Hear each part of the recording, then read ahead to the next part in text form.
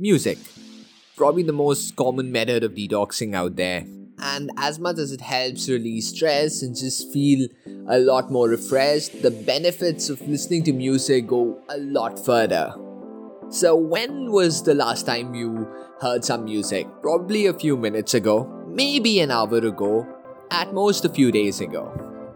A majority of people listen to music at least once a day, whether consciously just listening to music or just playing it in the background while you're working out or doing something else.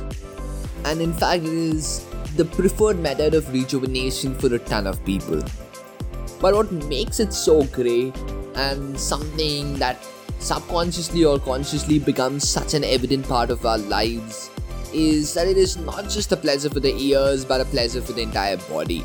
The benefits of music include triggering neurochemicals such as serotonin that help with immunity, and even the chemical that creates the sense of pleasure and reward, dopamine.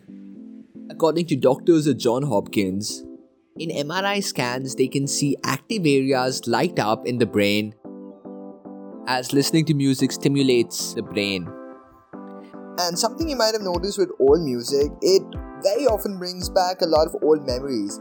And the exact same thing can be used to kickstart creativity.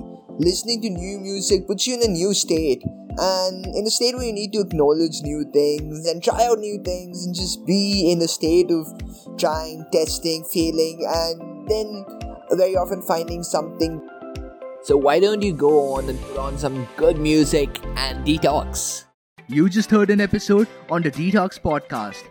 Do not forget to subscribe on your favorite streaming platform, whether it is Spotify or iTunes. We are there.